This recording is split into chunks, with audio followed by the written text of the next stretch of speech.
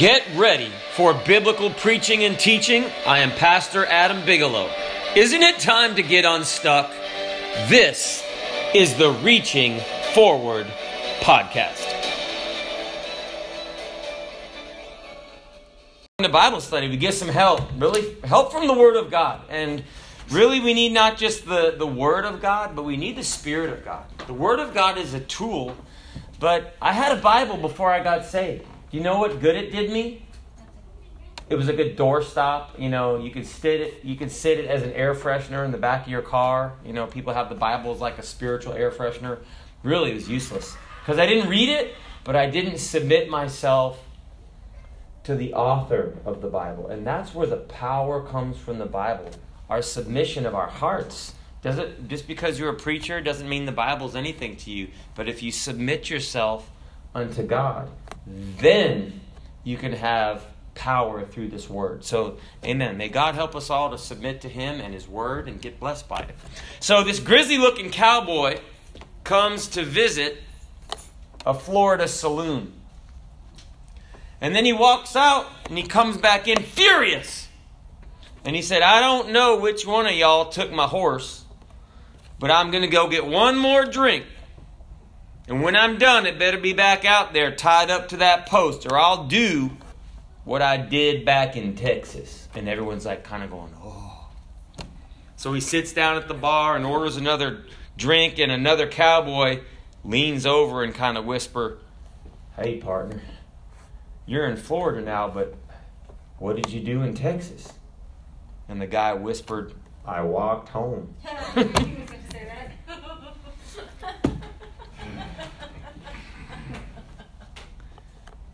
So 3 Texans, now that we're talking about Texans, they get married, right? 3 different girls for 3 different states.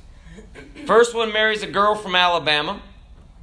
And he said, look, you're in Texas now. In Texas, women are expected to do the dishes, clean the house, have a meal on the table when the husband gets home. On the first day, he didn't see anything, right? But a couple of days later, he came home. Clean house, meal on the table. Second Texan marries a girl from Kentucky.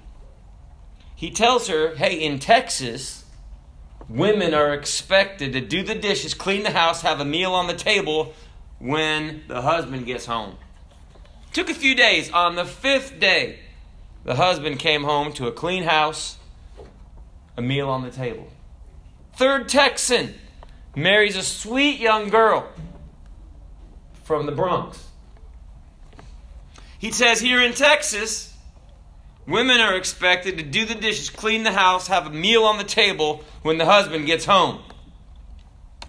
Well, on the first day, he didn't see anything. On the second day, he didn't see anything. On the third day, he didn't see anything. Now on the 4th day, the swelling had gone down enough in his face where out of his left eye, he could see enough to clear out the dishwasher himself. So, in this second part of the chapter, so in 1 Corinthians chapter 11, it's part 2. And we dealt with the role of men and women in church and talked some about, it was a hairy issue last Bible study. And really all of the things that Paul is dealing with, it really is submission to God. And the second part of 1 Corinthians chapter 11 deals with what we call the Lord's Supper or communion or taking the bread and the wine. And there are different names for it, and one of the sacraments of the Christian church. And so Paul spends the rest of the time talking about it. So we're going to develop communion. That's really what this Bible is. Develop our communion with God and understand really what this thing is talking about. And I think there's a lot of questions around communion. And let's look to the Word of God and see what it says. Now in this, verse 17, that I declare unto you, I praise you not. So in the beginning, he was praising them and talking to them about some good things they were doing. And he said in verse 17, but this is a no-go, right? He said that ye come together not for the better, but for the worse. And let me read 2 more verses. For first of all, when you come together in the church, I hear that there be divisions among you. And I partly believe it. You know, sometimes people tell you stuff, but you don't hear all the truth. But Paul's like, I believe some of the stuff that I'm hearing. For there must be also heresies among you, that they which are approved may be made manifest among you. So he says, first of all, when you come together to have church, and in this case, have the Lord's Supper, he said, it's not a blessing. You know, and it really shares with us in verse 17. You know, the things of God can actually make us better. We all know that. I know that. But do you know that the things of God and the church services and about, they can actually make you worse? So preacher, no. But that's what the Bible says. He said, you're coming together. So if we do the things of God right, it works and it makes us better. If we do the things of God wrong, it makes us worse. The Word of God and services, they can soften our hearts. But you know that the same service can also harden our hearts? You know that people can come to church and get hard? You ever talk to someone? I had to go to church my whole life. I'm not going anymore. Well then. Say, well, preacher, it wasn't a blessing. Well, it depends on us. And, you know, it's been shared, the same sun that melts the wax hardens the clay. It's not the sun that's any different, but it's the material that the sun is working on. And Paul said, you're coming together. It ain't a blessing. And he said, first of all, and he explains why. He said, there are divisions among you. So there were schisms in the church. And what is that? Well, you know, it's supposed to be communion. And they're talking about coming together, right? Communion is right. One of the words, we were playing Cranium, and one of the words was congregation. That's when you congregate, right? You all come together. Well, it was more than just coming together in body. We're supposed to be one in spirit. And we're supposed to be united in God. The Bible says that unity of the brethren, that God wants the unity of the brethren. So the Bible said it wasn't happening. They were there together. They were like bumping shoulders, but they were far apart. Have you ever had that in a marriage? Like you're sitting down at the table and you're all eating the same dinner, but you are not together. It's like, we're together. No, we're miles apart. There's barbed wire, concertina wire, fences, and artillery, right? So that's what was happening in the church. There was no forgiveness. There was no love. There was contention, and people didn't agree with one another. And he said, if there's divisions among you, he said, then there must also be heresies. Now, heresies, the word heresy, it doesn't necessarily mean that it's evil, okay? A heresy is, it means sect, S-E-C-T-S, sect. And it comes from the actual root, which means a nonconformist, a dissenter, someone who doesn't agree, someone who thinks something else. It's not wrong, like if you've seen those license plates, he's a Gator, she's a Seminole, okay? They have different divisions. It's like a divided household, right? A house divided. You see all the stickers? It doesn't matter what kind of football team you like. And I might have offended half of you because of half like the Gators and half like the Seminoles. Look, heresies aren't sins, but when they deny what the Word of God says. And the thing that Paul was talking about here probably went to that degree, that there were some people that were being evil because they were denying the teaching of God's Word. In what? Maybe they didn't forgive. Maybe they didn't, it's real easy to tell someone else, you just need to forgive that person. It's easy to say that when it's someone else.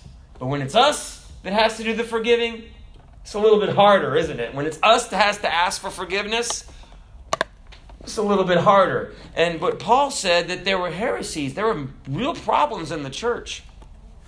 And he said, verse 20, when you come together, therefore, into one place. So he's dealing with the church coming together. This is not to eat the Lord's Supper. So let me explain. So what they were doing was not so much communion, is they had this kind of like, it wasn't a potluck so much. They called them love feasts, right? Abba, like it's like agape, but it's agapio or agapai. It was a love feast. It was like a community feast. It talks about it in 2 Peter, and it talks about it in Jude. And if you look at the root, it's the word love, and it's just they would come together and have these like church dinners, right?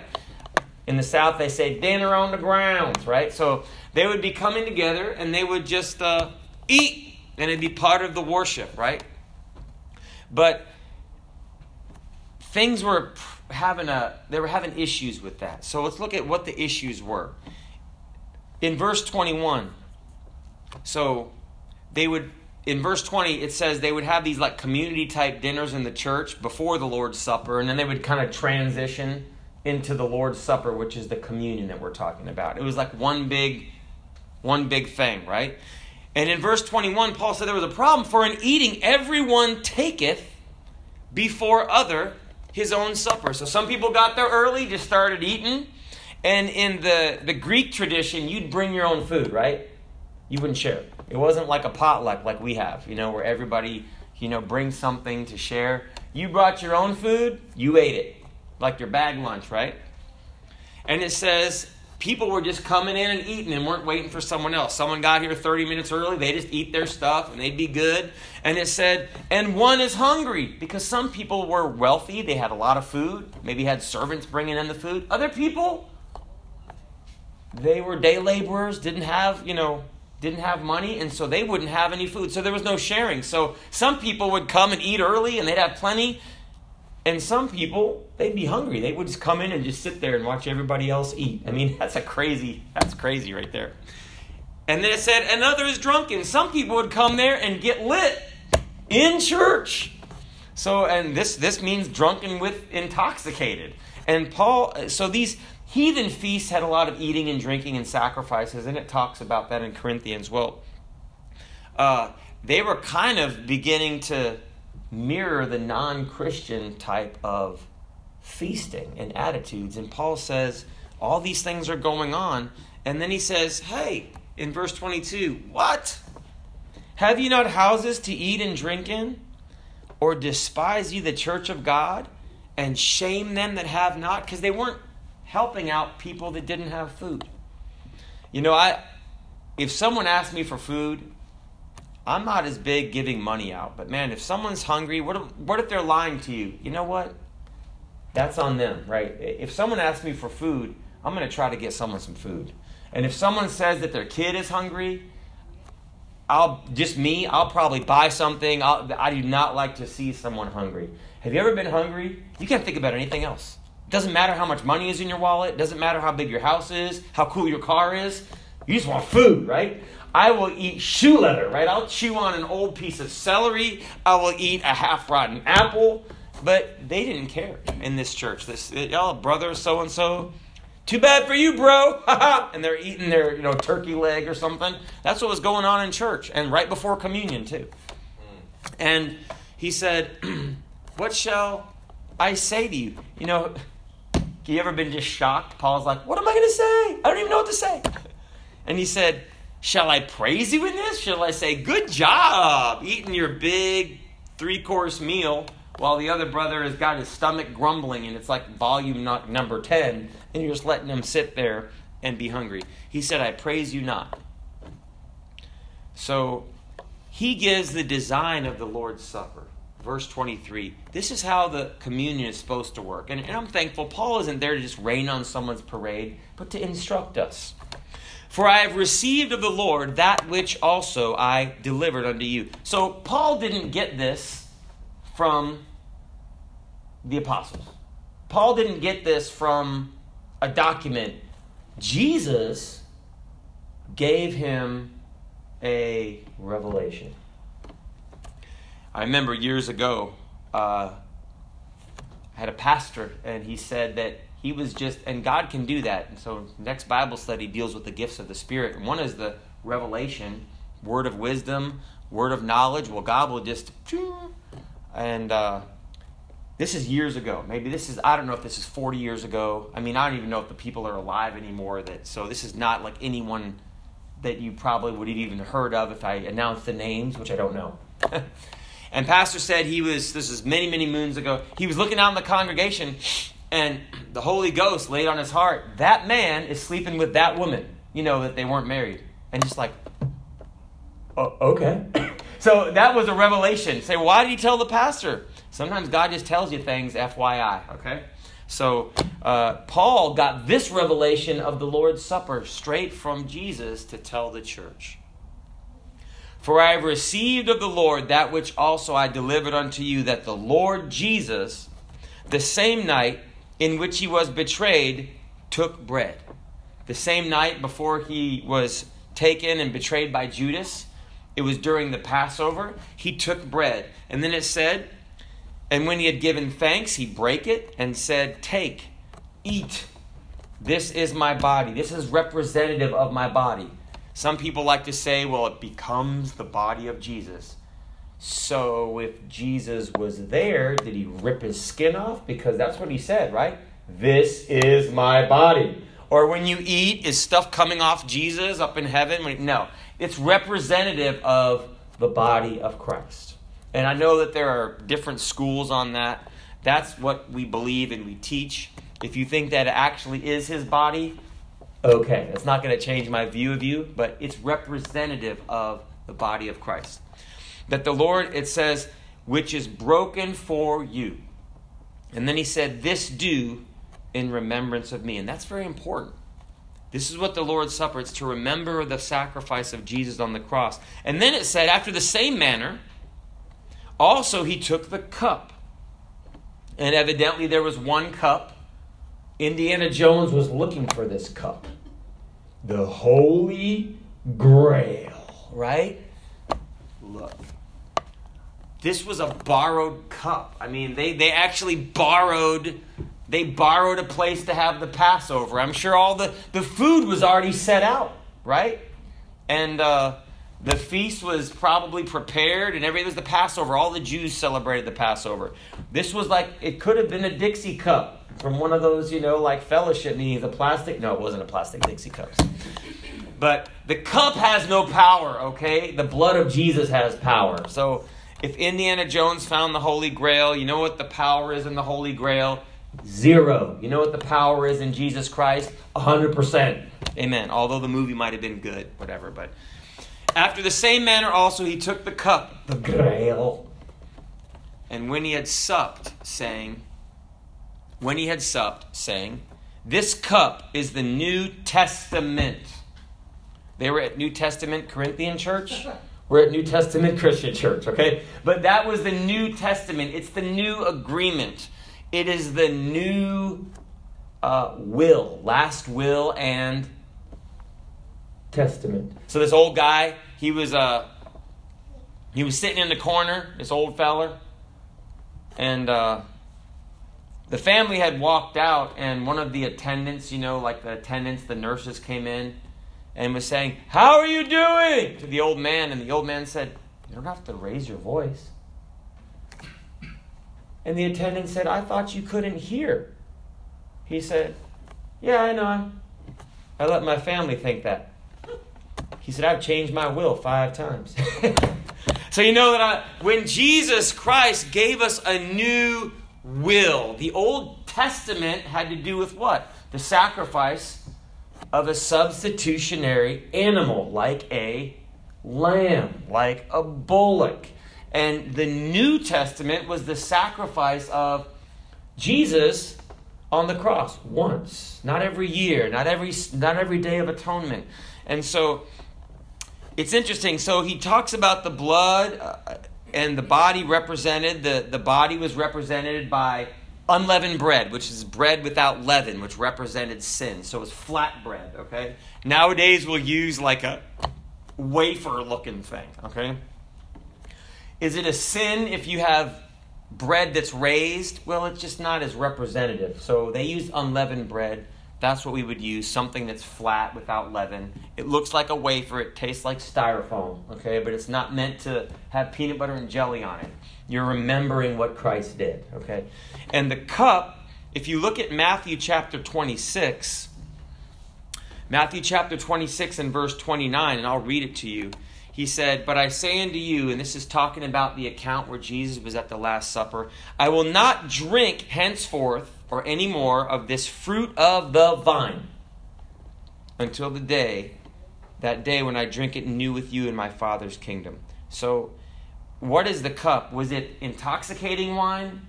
From what the Bible says here, fruit of the vine is what? Grapes. There's all kinds of juice, and wine is a very broad term in the Bible. It can mean a lot of things. There's new wine. There's different types of fruit that you can have the fruit of the grape, but you can also have wine of a pomegranate. So there's different juices that are described in the same manner. But Jesus said that it was the fruit of the vine. What is that? Grape juice. So Jesus Christ's blood is not representative of what causes families to break apart. Alcohol destroys families, okay? Alcohol causes people to do things that you can read in the Bible. They're not convenient to our lives, okay?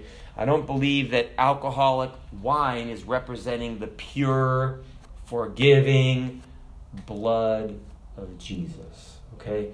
And I would have a hard time, because then the more of it you have, the better you should feel, right? But no, it was just, now, grape juice has got a lot of sugar in it, but man, it's good stuff. So the Bible says that we are to partake the bread and the wine. Now, I didn't know this until I read a book about Martin Luther. Catholics don't believe that if you're not a priest, you're not supposed to drink the wine. You're just supposed to take the bread. Really?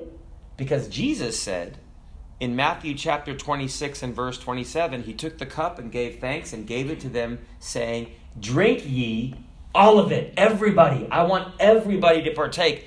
Brethren, we need to partake of the blood of Jesus Christ. It is the blood of Jesus Christ that washes away our sin. And I was like, I never knew that. I grew up Lutheran, so you get both, right? You get the bread and the wine. But Catholics, only the priests have the wine.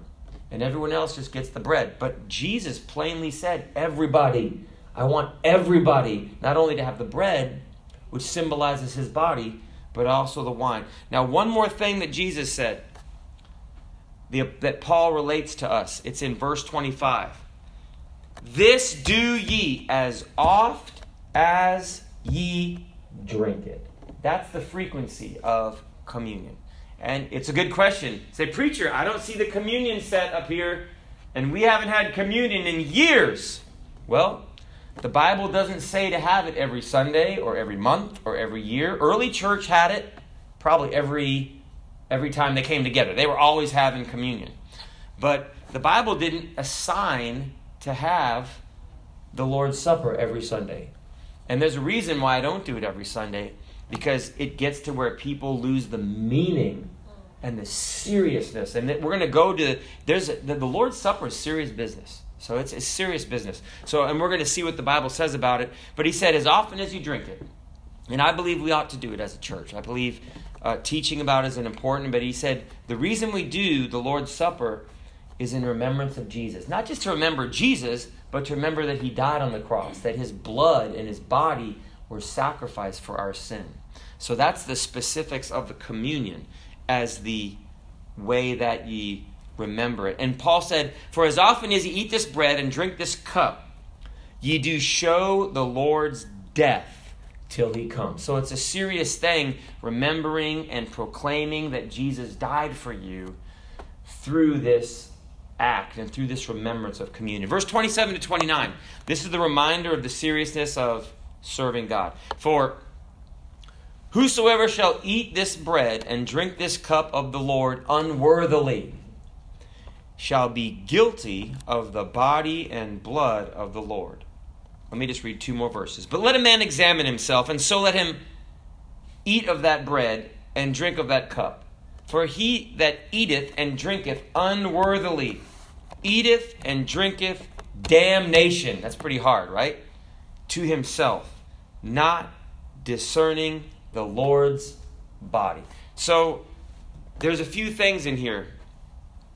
It says unworthily. So if you eat and drink and have communion and your life is not in accordance with God, if you're not walking by faith, if you're not taking God seriously, then if you're not living a life that is worthy of the body and blood of Jesus Christ. Now, I understand we're growing and we're not perfect, but the Bible said, wait, let's stop and think about it. Let's think about our life. Do I leave church and go out and about and do my own thing like everybody else, or am I walking with God? So it's a time to examine our life. And it says here, not discerning the Lord's body. And that's what the Corinthians were doing. They were having this big feast. Everyone was eating. And then they were going right from that, bread and wine. And then they were, it was like one thing to the other thing. So it was like the Lord's Supper was just like potluck continued, right? It wasn't anything special. And there's nothing wrong with the potluck. We have them all the time. But we separate the potluck. Everyone's not like eating. Like dinner in a movie where you have the mystery theater and everyone's like eating and watching at the same time. We don't have that where people are eating ribs and stuff and singing and using the ribs to, when we're singing songs and worshiping God and moving the ribs back and forth. Like, hey, brother, pass me the ice, when the preacher's preaching. That's what they were doing. It was all mixed up together. And not discerning the Lord's body means not making a difference or distinction between the Lord's Supper and just a common food. There was no change or no discernment that one was just eating and one was a serious part of the service of God, which is the actual communion. And then in verse 30 it says, for this cause, not discerning the Lord's body. This is serious. Many are weak and sickly among you, and many sleep. What, you mean they ate too much turkey? No, it means they died. That's what it's talking about. It doesn't mean that they went to sleep on a Tempur-Pedic. It means that they died. And the idea here, in verse 30, is that when you're taking communion and when you're coming before God, is we need to have faith in the death of Christ to lay hold on his benefits. I'm not talking about that God's going to strike you dead if you have, have communion and you're not. We'd all be in trouble, right? But there's going to be time when we face things in our body, when we face physical attacks on our body from the devil. That's the devil. But we need to lay hold. The Bible says the Corinthians, they weren't laying hold on the benefits of Jesus Christ. The Bible says in 1 Peter chapter 2 and verse 24, look at the crucifixion of Jesus, who his own self bare our sins in his own body on the tree. What is that? Communion. It's remembering his death. That we, being dead to sins, that's a new life, should live unto righteousness. Now listen to this. By whose stripes ye were healed. When you take that body and blood of Jesus Christ, you have to lay hold. Sometimes we need to lay hold on the promises of God. And the Corinthians weren't doing that. And Paul said, some of you are sick and some of you died because you forgot to lay hold on the power of Jesus Christ. And I would say it was different, but that's exactly what the Bible says. He said, some of you died. That's pretty rough, isn't it? Man. But we need to lay hold on Jesus. Brethren, sometimes, I've been to where sometimes you just got to plead the blood. Sometimes you just got to get to where God is and just like, God, touch my body. God, do something in my life. And God can. And that's what Paul's saying that we need to do. Verses 31 to 32. One of the things for if we would judge ourselves. And you know what? We should not be judged. You know what? That's one of the best things we can do. If you ever get frustrated at your wife or your husband, judge yourself first. Before you go yell at your kids, say, wait a second. Am I yelling at my kid because I stepped on a Lego? Or am I yelling at my kid because I had a bad day? Sometimes we yell at our kids just because we're embarrassed, right? Because the kid acted up. But there's really other things. But first, if I can judge myself. It didn't say judge your nasty, this or that, or your employer, or your wife. It said, let's look at our own life. You know what? If I look at my own life, everybody else starts looking better. Because I start saying, you know what, God, I can fix that. I might as well forgive everybody. God. But it says, but when we are judged, verse 32, so if God corrects us, we are chastened of the Lord, that we should not be condemned with the world. The Bible says that God corrects his children in the book of Hebrews. And if God does correct us, brethren, I've been corrected by God. I've been corrected over the pulpit. I've been corrected by a preacher. I mean, like, I've been corrected, even incorrectly corrected, where the preacher I don't think was right. But let me tell you, the Bible says, no chastening for the present seemeth to be joyous. No one likes correction, okay? But grievous. Why'd you have to do that, Paul? But it says, nevertheless afterward, it yieldeth the peaceable fruit of righteousness unto them which are exercised thereby. I was driving in San Diego some years ago, and this person came the other way, honked at me. Beep! And I'm like, what's guy doing? People are very nice down here, right? Next person drives the opposite way, and he comes by me, and he honks. Beep! And I'm like, what's up? 2 people! And then I began to look around. I was driving the wrong way on a one-way street. What were they doing? I thought it was grievous until I realized, wait, they were trying to help me not get killed, okay? And then I was like, my view of them changed. I'm like, oh, thank God that they honked their horn, even though they thought I'd probably react wrong, until I really looked around and said, oh, wait a second, I need to change, right? And then I was thankful, and I still tell that story, so you can realize that your preacher has some issues in the past, right? Verse 33, wherefore, my brethren, and he tries to end on a good note. When you come together to eat, if you have a feast, wait for one another. And if you come together for the Lord's Supper, when we have the Lord's Supper, what I'll do is we'll hand out the bread, which is the body. Everyone just hold it. And then we'll hand out for anyone who wants to do it, right? And if you don't want to receive communion, if you're like, you know what, I'm going to skip this time, that's completely okay. And then we hand out all of the little cups, those little tiny 1-ounce cups. And we all take communion together. It said, tarry, wait for one another. We're doing this as a body of Christ, right? And that's one thing that the Corinthians weren't doing. And he said in verse 34, if you're hungry, if any man hunger, let him eat at home, that ye come not together into condemnation. He said, and the rest I'll set in order when I come. There was more to deal with. Next Tuesday, I want to deal with spiritual gifts. They're the gifts of the Holy Spirit. They're for all believers. And the Holy Ghost is the agent, the one that acts, and we're the one that just manifests the work of the Holy Ghost. It's awesome. It's kind of the best treatise or explanation of the gifts of the Spirit in the whole Bible. 1 Corinthians chapter 12. So God bless you is our prayer. Church on Thursday. We're going to have a good time. Come be with us. New people are coming. Pray for them. And thanks to everyone who's talking to folks. I walk and I see different people talking to new people. Brethren, that makes them want to come back.